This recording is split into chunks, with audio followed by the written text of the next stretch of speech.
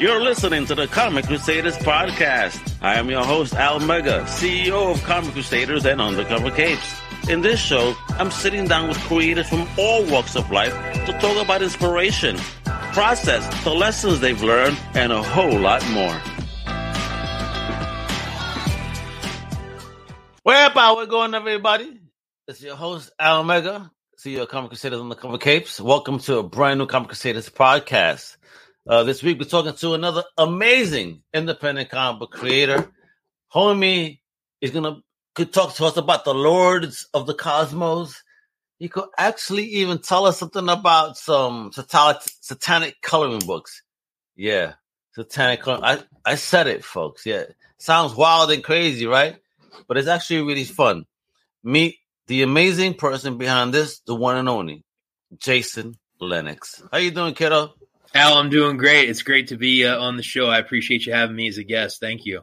No, man, thanks for coming on, man. This is awesome, bro. So, let's get right into it, bro. Let's do it.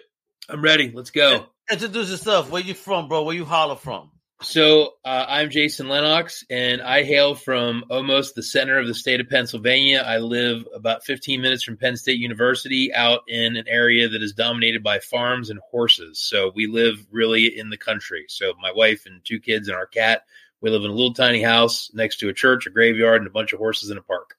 No wonder your mind is so twisted with the things that you do. Okay, we'll get into that momentarily. Awesome. Talk about your origins, man. What was it as a kid that tickled your fancy when you got into this whole culture? What was it that got you intrigued, if you will?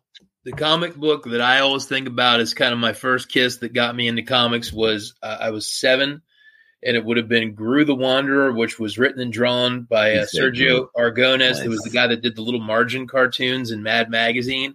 And I got Gru the Wanderer number 2 at a spinner rack at the Walden Books at Park City Mall in Lancaster, Pennsylvania. And it's a great comic book. I still have it. It's in a long box, but that comic really opened my mind. I don't know that Sergio gets a lot of the love and respect that he should get. But he's one of those guys that he's super talented, he's super funny, and he can draw really, really fast. And he is a true comic book cartoonist. But, at a young age, seeing Gru really inspired me to want to make things because it was just a really cool comic. That's Gru, though, man. I actually collected the run of the Dark Horse Day, Gru versus Conan. I don't know if you picked that up. I saw that they're just doing a Gru versus Tarzan. Now, that seems to be the move to kind of put Gru in with kind of these more realistic characters. But I'll be honest, I'm a bad Gru lifer because I haven't really caught up with him in the last bunch of years. I have the whole Marvel run, and I have some of the Eclipse run before that, and then he did a bunch of miniseries for Dark Horse, but I did not get the Conan Gru run. Oh, yeah, that's the one you gotta get, man. That's Conan, my big homie. So I had to pick that bad boy up. So all right, so talk about the journey, man. So you picked that up. You picked up that comic book. Did you have a community of comic book nerds that a tribe, if you will, growing up? No, for me, comic book collecting was very, just kind of me getting comic books in a vacuum. The earliest community I can remember was I was in art school at Pennsylvania Governor's School for the Arts in summer of 1992 for gifted artists. And I met a really good friend. He lives in New York City now. His name's Keith Crick. And he and I jointly discovered the joy or addiction of collecting anime in 1992. So he was 90s, man. Fucking videotapes and all these movies. Yeah. So I remember he and I went to a mall in Erie, Pennsylvania, and we went to a comic book store, and we bought Bubblegum Crisis 1 and Dominion Tank Police number 1 on VHS. I think they were each like $50 to $60 for what? Yeah, like in the clamshell boxes, they were like 30 to 40 minutes each. Wait, question though, was they the legits or the bootlegs? Be honest. No, they were legits. They were the legit ones from the companies. Yes. And it was weird because I recently got a Discotek re-release of Robot Carnival, I believe it was. Oh, wow. And there was a documentary about that era of anime retailing to stores. And I remember they talked about the box nomenclature, and I was like, oh yeah, I remember, because there was things on that said like video comics, and I was like, I remember that. So we caught on to the OVA video direct sale trend probably within the first year that they were really trying to do it through comic book stores. So Keith was kind of my first community. And I also remember around that time going to like one-day comic book shows in Lancaster and York, just at like hotels where you just go in. Yeah. And there was just comic book dealers. And the only time I ever met a creator was a guy named Joe Monks. And I met Joe at a show in York. I believe it was the Holiday Inn or the Caterpillar plant. And I remember I walked by him, and I would go to these shows with like a list of comic books to buy. And he was like, hey, I wrote a comic book. You should buy it. And that was like, that seemed to me to be incredibly different, because there was actually one of the people that made a comic interacting with me. Yeah. And he shook my hand, and he was a real good salesman, and he sold me a copy of Cry for Dawn 2, which he had made with Joe Linsner in the early 90s. And I bought it. Still have that book. I think it's worth a lot of money. I've talked to Joe Monks recently on Facebook. He's a friend. He's a really cool guy. And I relayed that back to him, and he thought it was pretty cool that I remembered all that stuff. But, nice. You know, the comic community growing up and the geek culture was very slim. It was me going to shows. My cousin Paul and I would go to these like one-day shows. And then I had my friend Keith that we collected anime, and we would sometimes get together and go to Philadelphia and buy VHS tapes at like the bootleg stores. And then we would connect our VCRs and like copy tape to tape. So there was kind of a simultaneous collecting anime and comic books. Like to me, they kind of went hand in hand. But, you know, again, there wasn't really much community at all. I mean, it was just a very limited activity. At least that was my personal experience. So what started leading you towards, you know, wanting to create your own stuff? When did that bug hit you? So I remember making some zine type comics in high school, and I didn't go to college for art. I went to college for business, and I got a degree in marketing from Shippensburg University in Southern Pennsylvania. And while I was in school, I did a lot of just kind of freelance poster stuff. I didn't do anything that was comic related. And then after college for a few years, I kind of dabbled making some freelance illustrations. And then for a good many years, I stopped. And then around 2009, I was pretty active, kind of pre-social media, on the bulletin board for Heavy Metal Magazine. And I remember a bunch of us were kind of talking on there that we weren't really happy with the direction of the magazine, that we just didn't like it because we were, you know, grouchy fans. And at some point, around 2010, they said, we're going to shut down our bulletin board and migrate off here to Facebook and shut this all down. And I think they wanted to shut it down because their bulletin board was just people just pointing out how the magazine had gone downhill. And there was a couple of us that said, maybe we should get together and try to make a short story and submit it. And I said, you know, I really got an itch. I want to start drawing again. So I connected with a fellow that said he was a writer, and then a fellow that said he was a letterer. And I had a very, very simple idea, and it was a 5-page idea. And I pitched it to the guy that said he was a writer. And he came back with this really strange, like 20-page script. And I said, I don't know that this is anything He's what so I talked strange. about. And he wrote me this furious hate mail and basically told me to F off. And then I guess he sent the other fella a pretty nasty note. And then I talked to the other guy and said, why don't we just make this together? So we ended up making a little 5-page short and submitting it to Heavy Metal.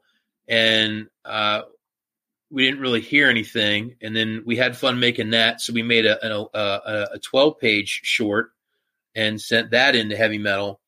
And there was a little bit of a back and forth with them where they were like, hey, this is nice, but we might not use it for like 10 years. So that would be like now. 10 years. God damn. And I was like, okay, I kind of get it. That's the don't call us, we'll call you talk. And so that was around 2011. And I remember Al being kind of bummed out because I was like, well, I guess this is kind of a roadblock because what do I do now? And at the time, I was a little bit aware of Kickstarter, and because I had backed a project on Indiegogo for an independent film that prior year for a friend.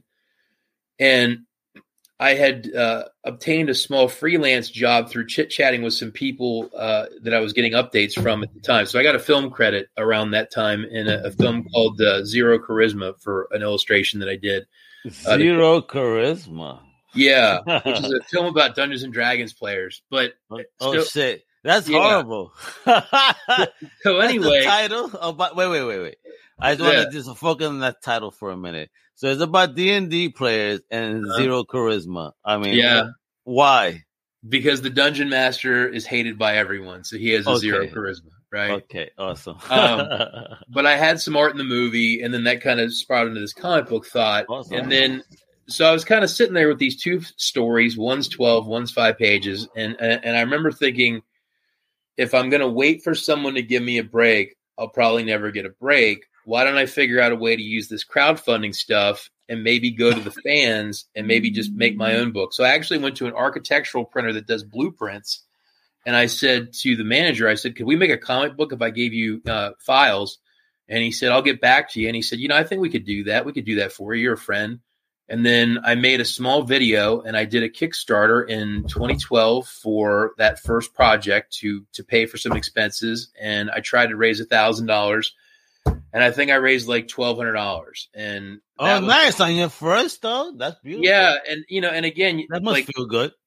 Well, it did, and crowdfunding now is so it's all around us, and it's kind of a given. At that time, I remember, Al, there were people being like, "Why do you have to do this? Like, can't you just ask people for money?" And I was like, "Yeah, but I'll use this platform." And I remember there was a lot of pushback of like, I don't know why you're like, why are you doing this? And it was like, I have a what is Kickstarter? Like there, so like, now everyone's like hawking Kickstarters and, it's very, it's everywhere. But at that time, 10 years ago, it was not. So I did that. And that's kind of where, and I started doing comic book shows around that time. I realized there was kind of a different, more thriving community. The first show that I did, was the Scranton Comic-Con in Scranton, Pennsylvania in June of 2012. So that's been almost 10 years ago. Oh, wow. And, I started going out and just meeting fans and meeting people and, building a presence and just working on meeting people and building. Were you ready for that? Were you ready for that as a new creator to face the cons and how people are? The first show I went to was really cool. I showed up with a stack of books and a framed piece of art and some business cards and a sheet. And that was it. And I had a sign behind me and that was it. And I sold, I don't know, $100 worth of stuff and people were really nice to me. And so it was a 1 day, 10 to 5 show, small crowd, friendly crowd. My neighbor was a guy named Chris Ring. He's a lifer artist and he was really cool and gave me he gave me a couple tips to do better. Get some prints, maybe do a little fan art, do some other things, build on what you got. And, I kind of walked into that show just kind of saying, here I am, I'll give it a shot. And I've done a ton of shows since then. And, you get a little bit better. So I've actually looked at pictures from me at these shows from all those years ago. And I've looked at even like my setup and, it grows like a weed, man, where like the amount of material, your presence, like your experience, your ability to talk to a crowd, it grows. But, I think back to that first Kickstarter, that first show. And at the time, that was the best I could do, so I'm proud of it. But obviously, I feel that I've gotten a lot bigger and better, and smarter because you're always just trying to get better. Because people will say, like, what's your favorite art that you've done? And I always tell them the same thing. It's whatever I've done the most recently because I'm always just trying to get better. So, ideally, the newest thing you're doing should be the best because you've got everything before that you've learned off of.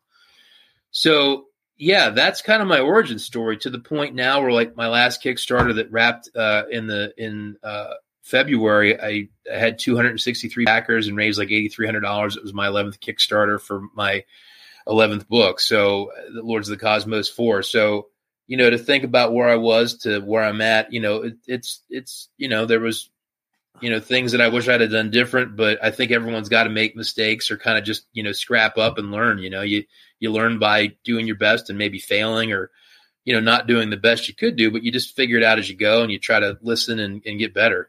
Is that 11 successful Kickstarters? Yeah. Yep. Wow, kiddo. Congrats, bro. That's fucking amazing. God bless, Thanks. bro. That's really good.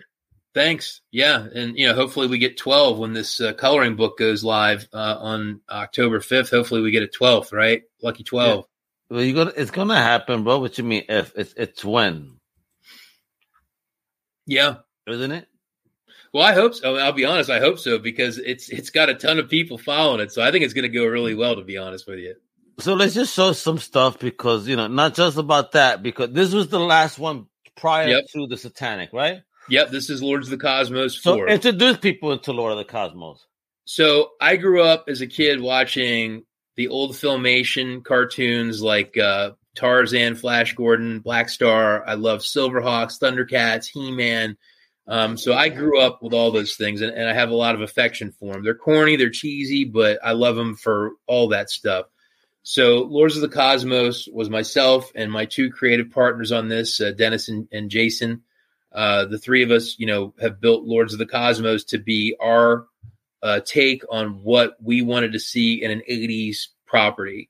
So it is magic, it's technology, it's fantasy, it's science fiction, all on a planet with supercharged villains and supercharged villains having crazy adventures as they fight each other over multiple time periods and wars with things that are impossible but really cool. So, I mean, that image there, that is a scene from issue 4 where the heroes are attacking a beach. So it's kind of like Saving Private Ryan, but with like a battleship on a turtle and werewolves and robots. And they're landing troops out of gigantic mechanized crocodiles. Yeah. Your imagination is insane, bro.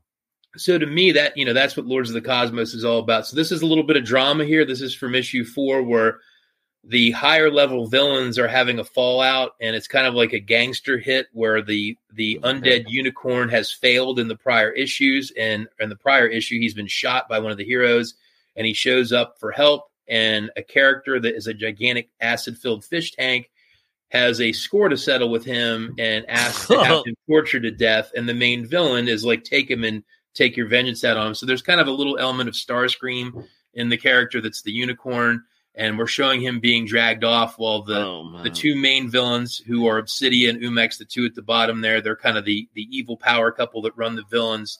They're basically back to worrying about their day-to-day. And, Cycorn, who's our undead unicorn, he'll have something to say in the next issue as well.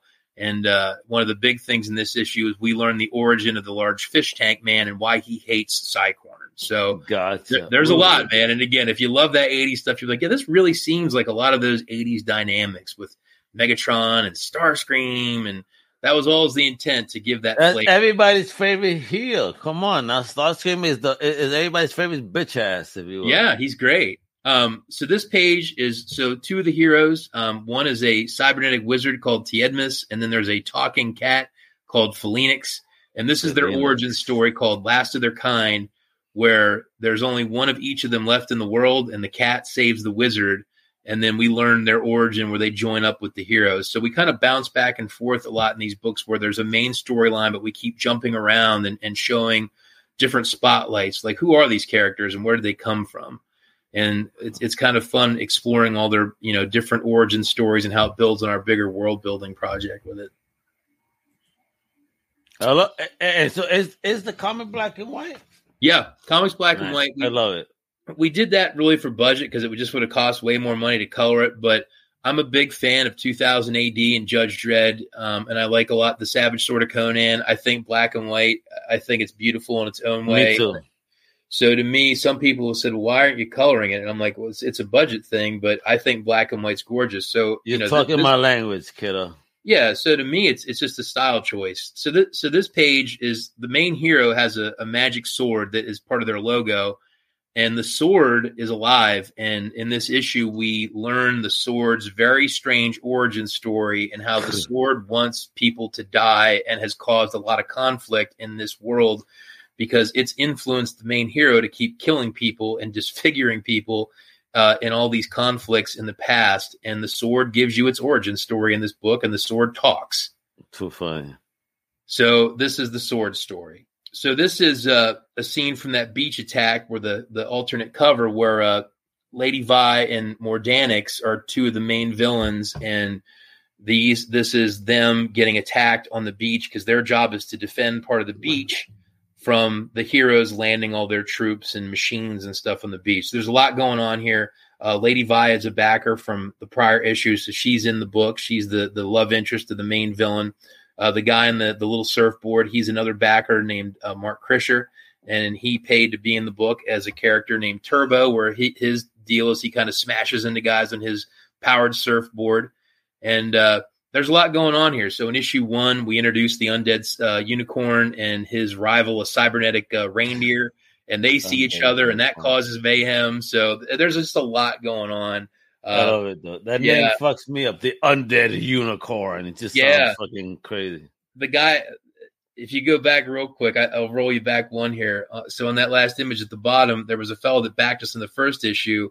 That's his character at the bottom getting punched in the chest with a mace. So that's my bro Eric Suarez. That's his character, Zaco Teco, and that's his first appearance in the book. Hey, Zaco Teco, first and last apparently, because he looked like he's dying.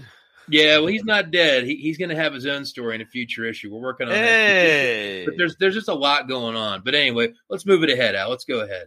Yeah, this is what's going on, bro. Some crazy shit that is probably offending people because they don't understand the fun behind it. But talk about it.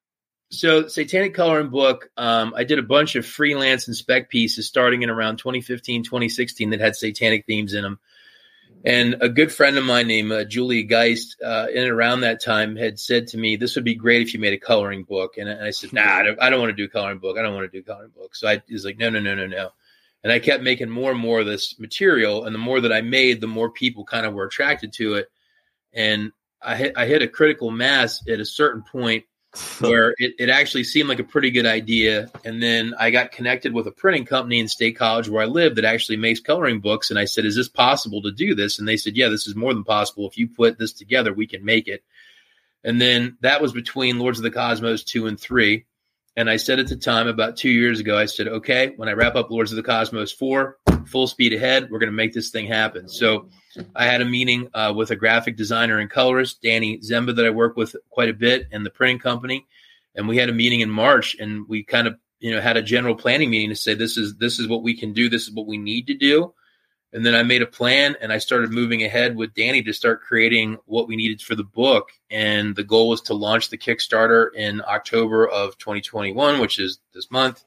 And it's this month, and it's all worked out. So it was taking a lot of material that was kind of not ever meant to be together, but making it go together. So you're a geeky guy. So this is what I'll explain it to you as in more common terms. I love Robotech. I think Carl Masek's a cool guy, but I always laugh about Robotech because it was 3 shows that he went and bought that were short, and they put them all together and said, "This is Robotech." And we as American kid audiences said it makes sense to us. But if you knew what that was, it was Macross, it was Southern Cross, and it was Genesis Climber Most PETA. They were 3 separate shows that had nothing to do with each other. The Satanic Coloring Book is kind of like that, but my work, where it's like, here's a whole bunch of stuff that's all satanic themed. It was never made to all go together in a book, but we thought about it and realized how we could make it work. We broke it into 2 books. One is the more, it's a little more adults only ritual material, and the other book is called Animals. So yeah, these are some of the covers from Rituals. So these are, stained glass heraldry. I try to take the stuff really seriously. That's a dope one though, with the stained glass though. Yeah, people I've gotten to be pretty well known for my stained glass. The weird story behind that is on the second or third satanic piece, I just drew a goat with a pentagram, and Danny, who had colored the piece, made the pentagram into some stained glass. And I said, "Why did you do that?" She said, "I don't know. I thought it looked cool. It was just a little circle." And then I thought, that's a pretty neat idea. And then I kind of took that just a little bit of inspiration and started making these larger stained glass pieces and flags and heraldry, and trying to build out the satanic aesthetic, but do it like it was a kingdom, and it needed to have things that you would have if you were a kingdom, which would be symbols, flags, heraldry, stained glass, to try to do it in a very serious manner kind of classic artistic design, but with a different theme. I mean, there's tons of, stained glass at churches, but there's really very little that's satanic, almost none. Yeah, man. I'll have the pictures to number 2. So talk about the second image. So the second book is just called Animals. And I had done a lot of just like little pieces of cats and dogs and things like that with just a satanic symbol with it, and people love it. They love animals. They like a little bit of Satan, so it's kind of like peanut butter and cookies, dude. They go great together. And I realized, and I kind of realized that it would be nice to have a book that doesn't have anything that you like. Rituals has some things you wouldn't want to show kids, so that's marketed as adults only 18 plus. But by taking all the animal stuff, we made a book this is all ages. So if you showed it to a little kid, if you're upset about a pentagram, you are, but there is no violence. There's it's just animals. So the idea was to make a book that everyone could look at. And then we have one that's only for, the adults. So it ended up being 2 books, which I like that because that way there's something for everyone, Gotcha, man. When I told my daughter about this, I know she ate it up. She said, "Oh, when?" Well, right. And here's the thing: you could get her the animals book and know that, it's animals with satanic symbols. So there's the sigil of Lucifer, pentagram, and things like that. But there's like a cow, and there's a rabbit, and cats, and dogs. There's a buffalo. There's some birds. So it's things that outside of if the religious symbolism upsets you, but I wouldn't want to put something that has, violence or nudity, that's marketed for everybody, because that's not fair. I think people should be able to have things that are adult content, but I don't want to. But I don't ever want those things to be marketed to kids, because I have kids and I wouldn't want someone to do that with them. So to me, it's cool to have both. Like we put our adult stuff in one book, we put the all ages stuff in another book, and then there's something for everyone. Well, there we go. So, folks, if you want to check out his stuff, you got to go to Jason Lennox, right? Mm-hmm. Yep. Right there. Then the last project, can we still bid on it or what's popping there? What? So if you go to the page, there is a link to go buy the book, because the book is now on Etsy and I'll autograph it for you. So if you go to the Kickstarter page at the top, there's a button that says order a copy. You can go there now and just order a copy. So it's kind of like Nice. Nice. And is the Kickstarter project for the Satanic Coloring book still alive?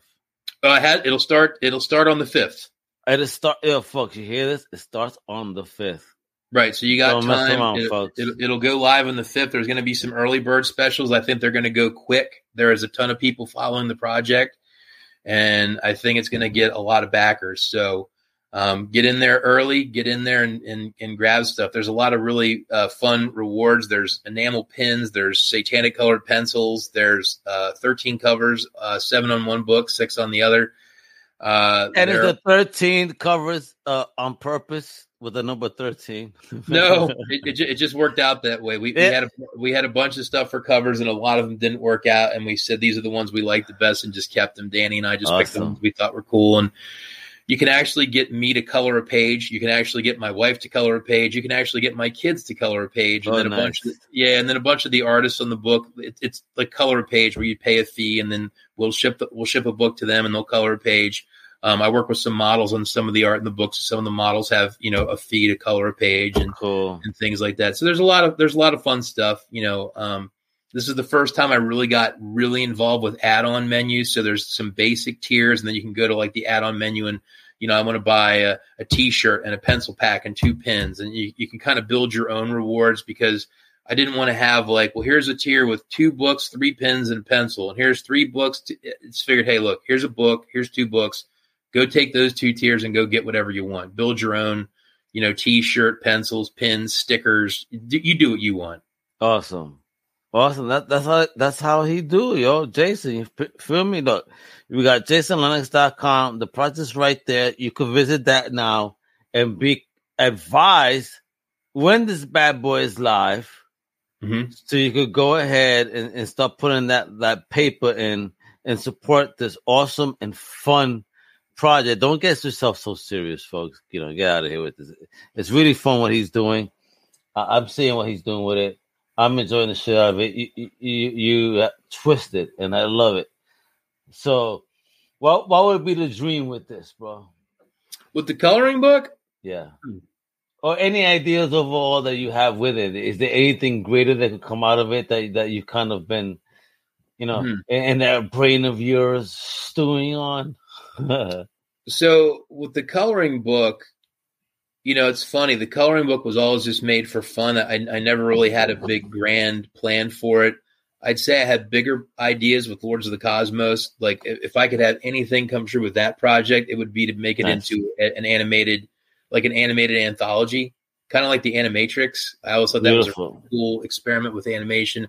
I think it would work well as something like that. That would be a big dream for that. For a coloring book, I don't know. I think the coloring book is kind of I'd like it to see it be really successful. It would be cool to see if it could get like, you know, a ton of backers and a ton of fun for people. I see Metalhead's backing the shit out of this right now. Well, I think Metalhead should back it for real because it's definitely up to. So actually, true story. When the campaign launches, when you go check out the video, I have a client. They're a heavy metal band from the West Coast called Dead Animal Assembly Plant, and the band was kind enough as my client to let me use a little bit of their music in the trailer. So we have a little bit of heavy metal in the trailer. So it's pretty cool. We have some voiceover, nice, heavy metal music, some animation. So I'm really excited for people to see the video because we've really kept it under wraps. But the video is 1 minute and 40 seconds long with blood and crayons and people talking and art and animals moving around and creatures and monsters. And it's pretty sweet. Fire. Excellent. Right up my alley, man. You're talking to a fan already. I love it. So, folks, there you go. Check out Jason Lennox. Please check out the project. Sign up now so that way you could get informed of when that beautiful bad boy comes out. All right? So there you go. Jason, anything I'm missing here? Where else could they follow you? I mean, the easiest place to follow me is probably Twitter and Instagram. I'm just at Lennox Artist, Lenox Artist. And, I'm on Facebook as Jason Lennox Illustrator, and I'm on Etsy at Lennox Art Emporium. But I put the Kickstarter stuff right on top of my website. So if you want to just go find it, just go to jasonlennox.com. Click on it. It's at the top of the page. You can't miss it. It's right there. Boom. And don't even worry about it. It'll also be in the show notes so you guys can click away and go ahead and support this wonderful project by this amazing creator that's been just doing awesome stuff. So, Jason, thank you for taking some time out today to chat with us. Chat a bit about the project. You rule. You rock. Thank you for everything you do. And I know that this is going to be a big success. Don't you worry. Al. And with that, folks, you know what to do. Outro says it all. I'm Al Mega with the amazing Jason Lennox. Later. Thank you for listening to the Comic Crusaders podcast. If you like the content, please subscribe and turn on notifications. Also, please visit ComicCrusaders.com and our extended podcast family over at UndercoverCapes.com. And also, make sure to download the Comic Crusaders app on the Google Play Store today.